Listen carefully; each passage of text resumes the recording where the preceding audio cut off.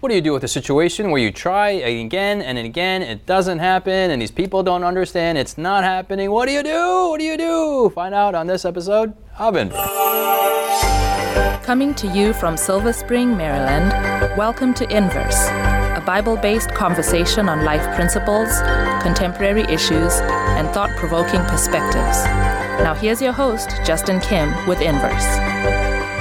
There's an idiom that we use in North America called knuckleheads. These are people with thick skulls, and no matter how hard you knock, your knuckles have contact with the skull, you can't get through. On our episode of Inverse this week, we're looking at stubborn people and also about circumcising the heart.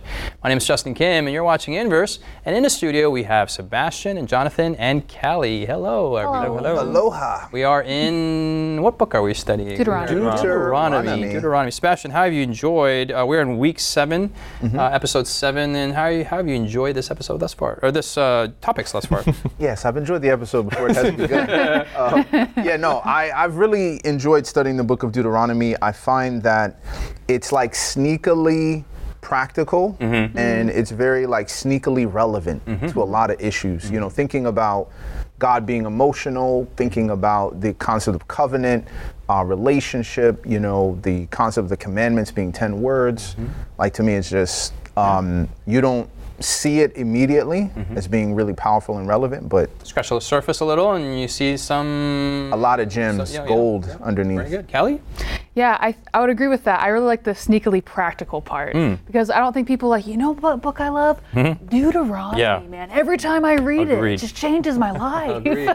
But like you said, I think in like the first, I don't know what it was. Don't ask me that. I think I watched that video. Like but I think you said in the first or second episode about how you like it wasn't one of your top 10 favorite books, but by the time we're done studying it, it's like, oh no, actually it is now. Yeah. And it changes by, it's crazy. Like when you study it. It's like number 11 now. So. Yeah, it's number 11. We're getting closer day by day. Number 11 all time. Jonathan, we're kind of halfway through in episode 7. What's our kind of a midway reflection point for you?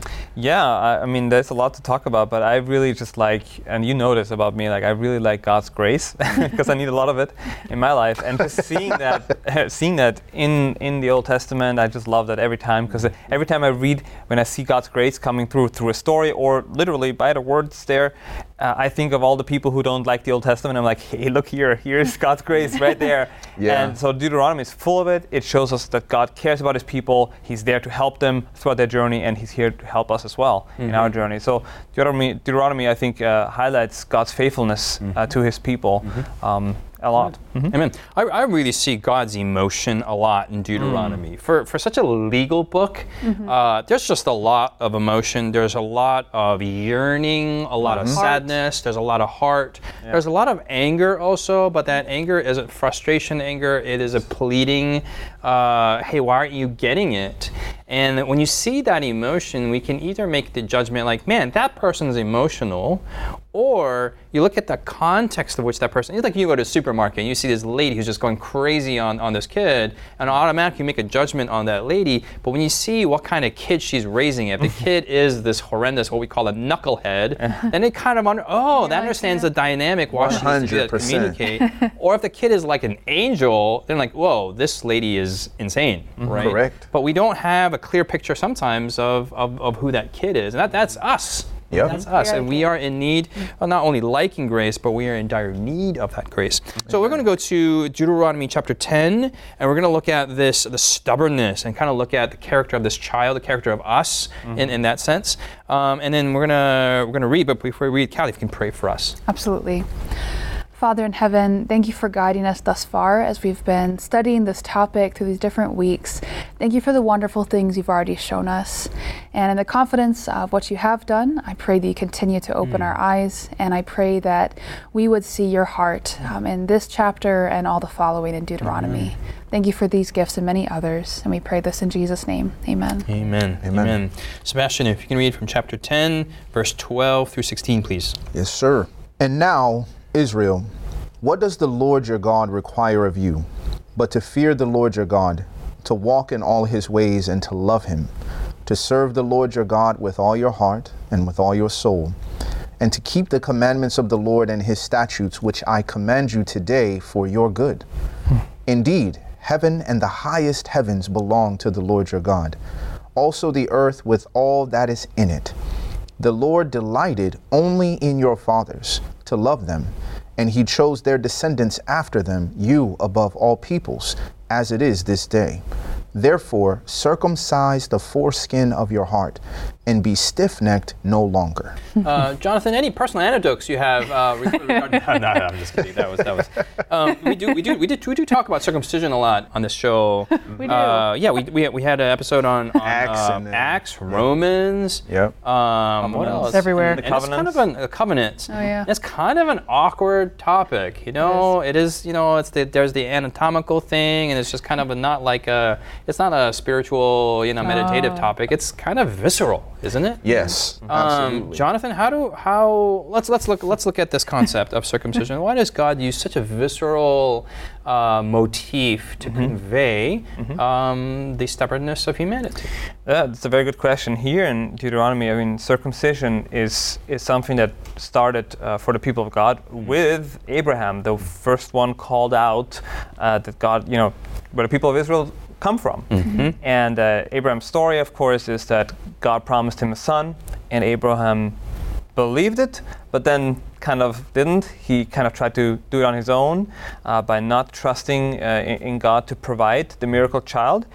And because of that rebellion, you know, he had to learn his lesson, and it wasn't until he was 99 years old that God made that covenant, renewed the covenant with him, and instituted the sign of circumcision as a sign of the covenant. And then later, of course, Isaac was born because Abraham did trust God even at his old age. So the sign of circumcision, the practice, comes from Abraham, from the time of Abraham.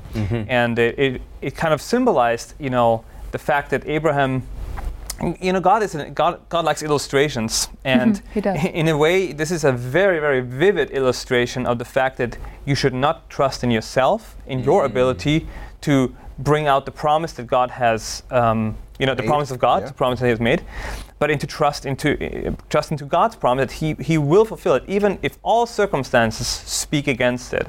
And God realized that this is not something that just Abraham needs to learn, but really every human being, because it is a lesson of faith, a lesson of trust in Him and His promises. And so God's people, this was a sign for God's people at the time to remind them of that story and to remind them, hey, trust in me as well.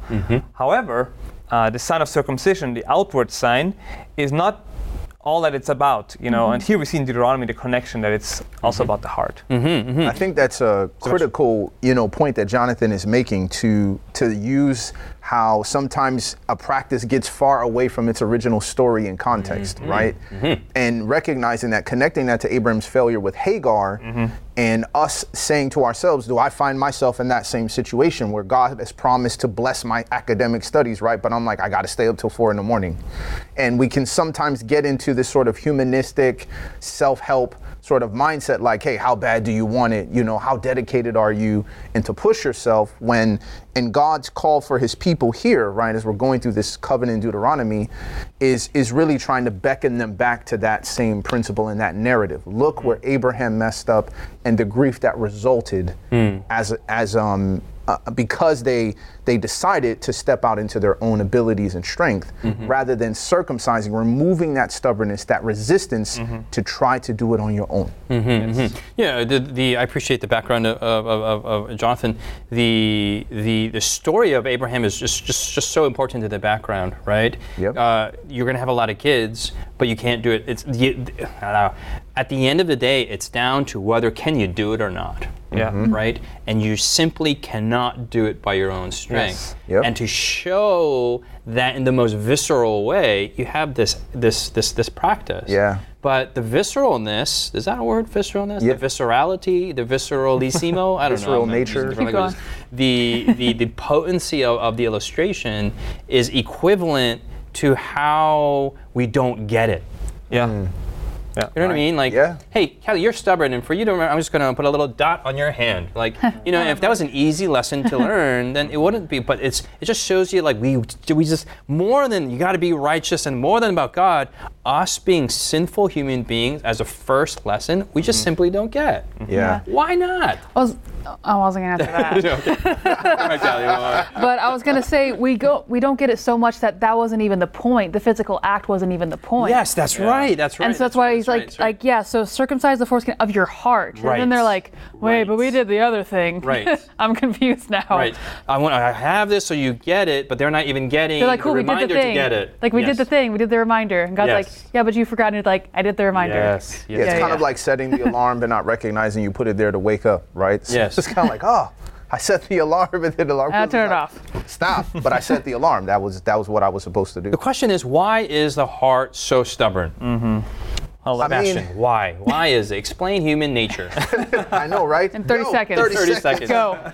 I think we obviously, I hate to go back to the obvious answer of, the sinful nature of man and being hardened through many, many years of those sinful practices. Mm-hmm. But also look at the fact that circumcising the foreskin of your heart and dealing with that stiff-neckedness is not just an attitude of, I can't help it, right? The devil made me do it. Mm-hmm. It is also an aspect of my own unwillingness, right?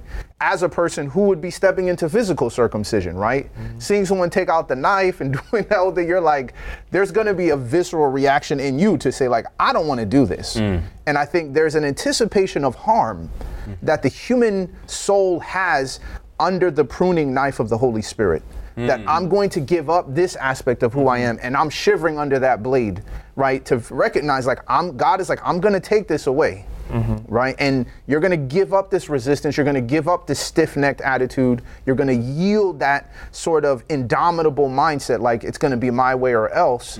And we know that we need it. We know that we want it, but emotionally, that's just hard to let go and say, okay, I'm going to submit to the procedure. Let me rephrase the question. How do we know that our hearts need to be circumcised? Maybe that's a little bit more of a practical on the same question. Jonathan. I think these things happen to a great degree in the presence of God's revelation. So when we are in the presence of God and we see His purity, His goodness, His love, we realize in the light of that there's something wrong with us because we do not possess these qualities in us. Mm-hmm. When I see Jesus, when I look at Jesus, I'm like, I am not like Him. Mm-hmm. Clearly not like Him. Mm-hmm. And so in the revelation of God's goodness, I come to a realization of my badness, my sinfulness. Mm-hmm. So that encounter has to happen first, and I think we find that here in the Word as well. Yes. You look in the passage you read from verse 12 onwards.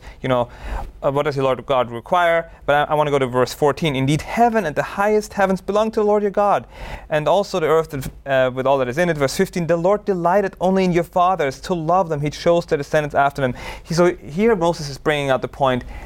God loves you. Mm-hmm. Like, He's so good. Yeah. And in that encounter with His goodness, you realize, your issues. Well, Jonathan, let me cut in here into what you're saying, and we have to take a break now. Yeah. This is Inverse. We'll see you after the break. Has Inverse been a blessing to you? Do you have questions, comments, or feedback you'd like to leave us? Find us on social media by searching Inverse Bible on Facebook, Twitter, Instagram, or YouTube. While there, join us, like us, heart us, thumbs up us. Our handle again is Inverse Bible, no spaces. Now, back to the discussion. Welcome back. We're looking at the stubbornness of the human heart and looking like the sinfulness of the human condition. Mm-hmm. And this is not a New Testament study, but this is an Old Testament study found in the 5th book of Moses called Deuteronomy. We're in chapter 10. And Jonathan, what were you saying? Yeah, I was just referring to verse 15. Yeah, it says, the Lord delighted only in your fathers to love them, and He chose their descendants after them. That's all the people listening right now. You above all peoples as it is this day. Mm-hmm. All right? So He's leading up to this point. He's like, God is for you. He is chosen you. He loves you. He cares about you. In the revelation of such goodness, right, the people will realize their sinfulness, because in the light of something beautiful, you realize all your issues. And with that said, verse 16 then. Verse 16. Therefore, circumcise the foreskin of your heart. Yes. So therefore, because of God's goodness, because of your realization of where you are at, now, because you are messed up, you need help, circumcise your heart, the foreskin of your heart, and be stiff-necked no longer. Be no longer rebellious.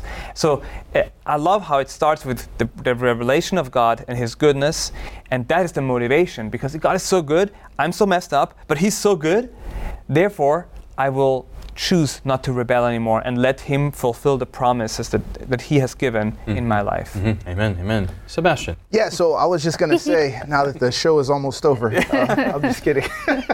So that the idea here of God asking for the circumcision, right, from Jonathan's point, and this is why it popped in my head while he was talking. That's okay. Is the fact that God is expecting the shift to happen not from the external perspective, right?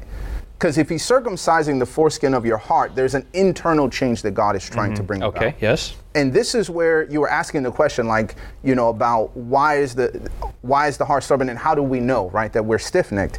And a big part of this stems from the spirit in which we serve and love God, right? And I would say serve God in terms of, is that coming from a heart of love?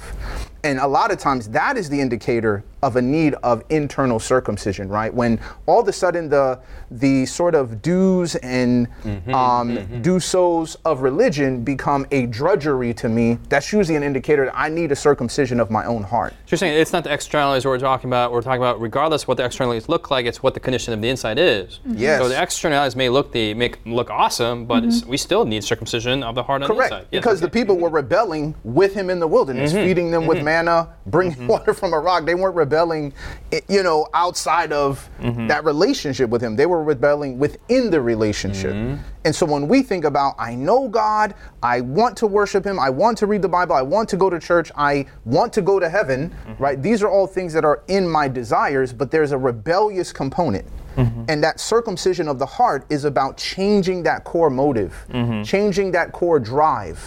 And it was really interesting. I was talking to a young person one time and asking them about their time with God and the ability to just sit down and talk to God as they would talk to a friend. And it was shocking to me how much of a novel and new concept that was. That if I took time in the morning, not just to look at a particular doctrine, but to actually take time to talk to Jesus about my actual day, what I'm actually dealing with, all of a sudden the devotional time doesn't become a to-do list that I'm like, oh, I didn't do my devotion, so, only clouds and rain today. But this is more so about I'm actually responding to this act out of a desire to truly commune with God. I love how verse 16 is sandwiched between 15 and 17. In 15 we already saw, we see God delighting in his people, and in verse 17, for the Lord your God is a God of gods. I see here Moses' passion when he's preaching. And the Lord of lords, the great God, mighty and awesome, who shows no partiality, nor takes a bribe. And then he continues, he administers justice. He cares for you. He cares for you. Yes. Like he's saying, your decision, verse 16 is the appeal for a decision. Make a decision to surrender to God, your heart, your whole heart. And it's sandwiched in between grace and love. Like he's saying God is for you, he's with you, he's willing to, he's such a wonderful God who cares. And because of all that, just make the decision to surrender and he's going to transform your life. So this is very, very applicable to each and every human being. We all have this self-righteous, self-righteousness and rebellion that needs to be cut out. Yes. And the motivation for that can never be, I have to make myself better. The motivation is, God is good. God is love, and he cares about me. And if he's so good that he wants to fulfill his promises for me, I will let him. Instead of focusing on how I can make myself appeal better. So I just wanted to point it out because I just think it's so powerful. Yeah, in verse 16, there seems to be two layers of images happening. You have circumcision of the heart, and you also have being stiff-necked. Yes. This stubbornness and this rebellion is not this blatant external rebellion. It is a very quiet, it's an internal, no. It's kind of like, there's this phenomenon that's happening, not lately, it's been happening for a while, but millennials just ghosting their jobs, they're ghosting relationships. It's just, they just disappear. They just, their social media goes, their faces on Facebook. Yeah, it just disappears altogether. And it's just, they don't want to deal with the relationship. Let's just I don't want to just disappear altogether. It's all internal. This stiff-necked comes from this agricultural society where you have these animals who are your engines of the day, and they just refuse to turn their necks, right? They just keep on going in their way, and no matter what you do, your engine just won't turn over, right? It just it continues going out. And then the cool thing is, and just piggybacking on your comment, God makes that plea in verse 16, and then you have all these verse 17, verse 18, justice to the fatherless, the widow, the stranger, love the stranger. Beautiful. You have all these like social things that happen afterwards. Yeah. It's almost as if like once you've made right with your relationship with God, it should impact every relationship you have with human beings. 100%. You know, your vertical is it vertical? If your vertical is calibrated, it should impact all your horizontals. Yeah. Question is this: why are there so many people who say that they have a good vertical, but their horizontal is messed up? Because Are they lying? Is their vertical messed up? Or is there a disconnect between the two? Callie, you were saying something. Well, I was going to say, for the same reason you rephrased your question. Okay. So you said... You were in my mind. Because they say they have it doesn't mean they have it. Okay, well then let's be a little bit more real, because you're calling me on that, and I appreciate that. You're welcome. How about me? Or how about us at this table, right? We all have we're on this TV show, we're on this podcast. People we don't are have problems. And we believe God. Do we have relational problems with people? And we don't need. I'm not asking for a confession or an anecdote. I have a story. All right. I thought you would never ask. Is every relationship that we have perfect in our lives? Where's the disconnect happen in our lives? Yeah, so I think, I can't speak for everyone here, but I'll just speak about one of the things that I struggle with. Okay. And that is reading verse 13 Yes. without the rest of the verses. Okay. So verse 13 says, keep the commandments of the Lord and his statutes, which I command you today for your good. And that's what I read. I don't read verse 12. I don't read verse 14, 15, 16.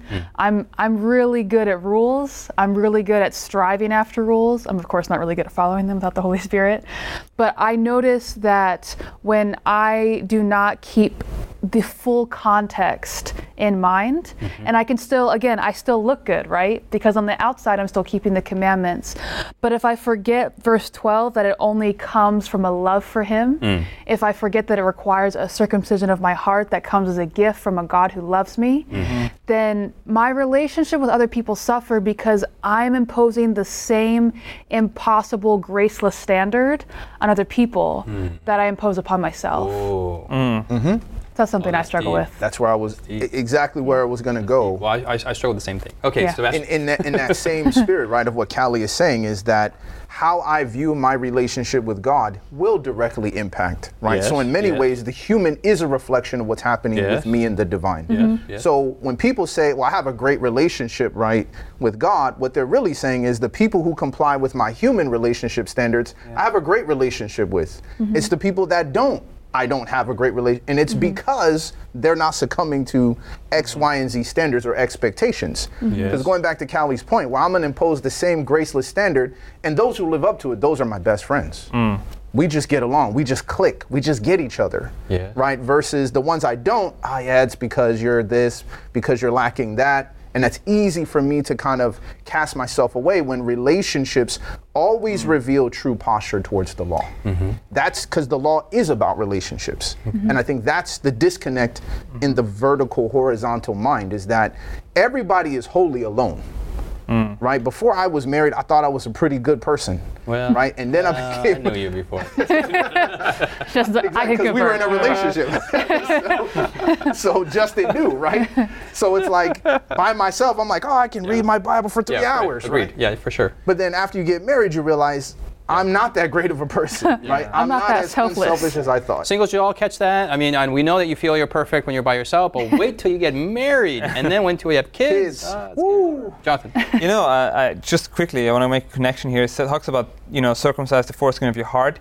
The same concept we find in the New Testament when Paul says, like crucify self, right? Self be crucified. Same concept you're saying. Yes, both crucifixion and circumcision is not something that you do to yourself. Yes. It is something, in the physical circumcision, it was usually the newborn baby, right? Right. Someone had to do that to the child after 8 days. Yes. And in the same way, crucifixion, you can't crucify yourself. And the beautiful thing is that God says, yes, circumcise, the foreskin of your heart. But what he's trying to say is that as you surrender to God, God will do that miracle of cutting away your self-righteousness, of letting, crucifying self and sin and all these things are going to be taken care of by God. Really, all we have to do is consent and trust that He will fulfill the promises in us. And I think it's beautiful that we can see that this is the God that, He's talking to Israel, but He's talking to us today in the same way. Amen. What Jonathan's saying is, give Him your will, give Him your dignity, give Him your stubbornness. And that's just the consent, saying, hey, I can't do it.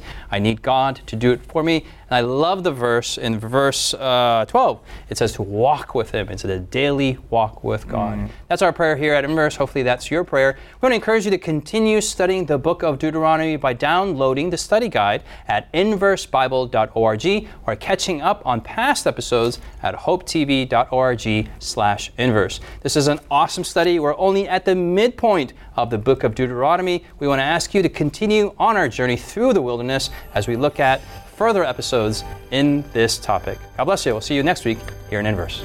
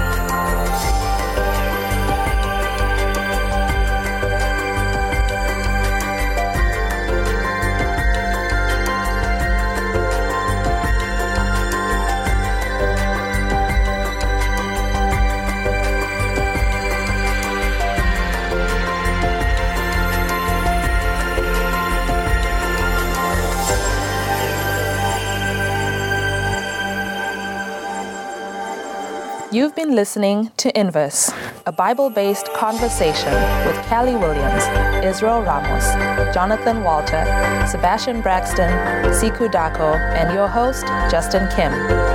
Inverse is brought to you by the Hope Channel, television that changes lives. For this and more inspiring episodes, visit inverse.hopetv.org. Find us on social media, #InverseBible. Until next time, this is Inverse.